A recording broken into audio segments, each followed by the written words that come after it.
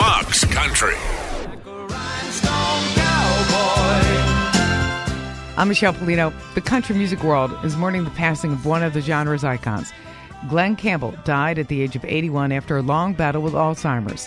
Blake Shelton, Dolly Parton, and more were just some of the famous people to pay tribute to Campbell, most posting video tributes of the superstar's famous songs like this one from Big and Rich's John Bridge, where he writes the greatest all-around talent ever in country music.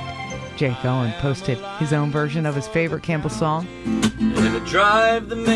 Campbell's daughter Ashley posting a picture of her holding her father's hand on Instagram, writing, "Heartbroken, I owe him everything I am and everything I ever will be." Campbell announced he had Alzheimer's in June 2011. In addition to Wichita Lineman and By the Time I Get to Phoenix, he had hits with Galveston, Rhinestone Cowboy, and Alan Toussaint's Southern Nights.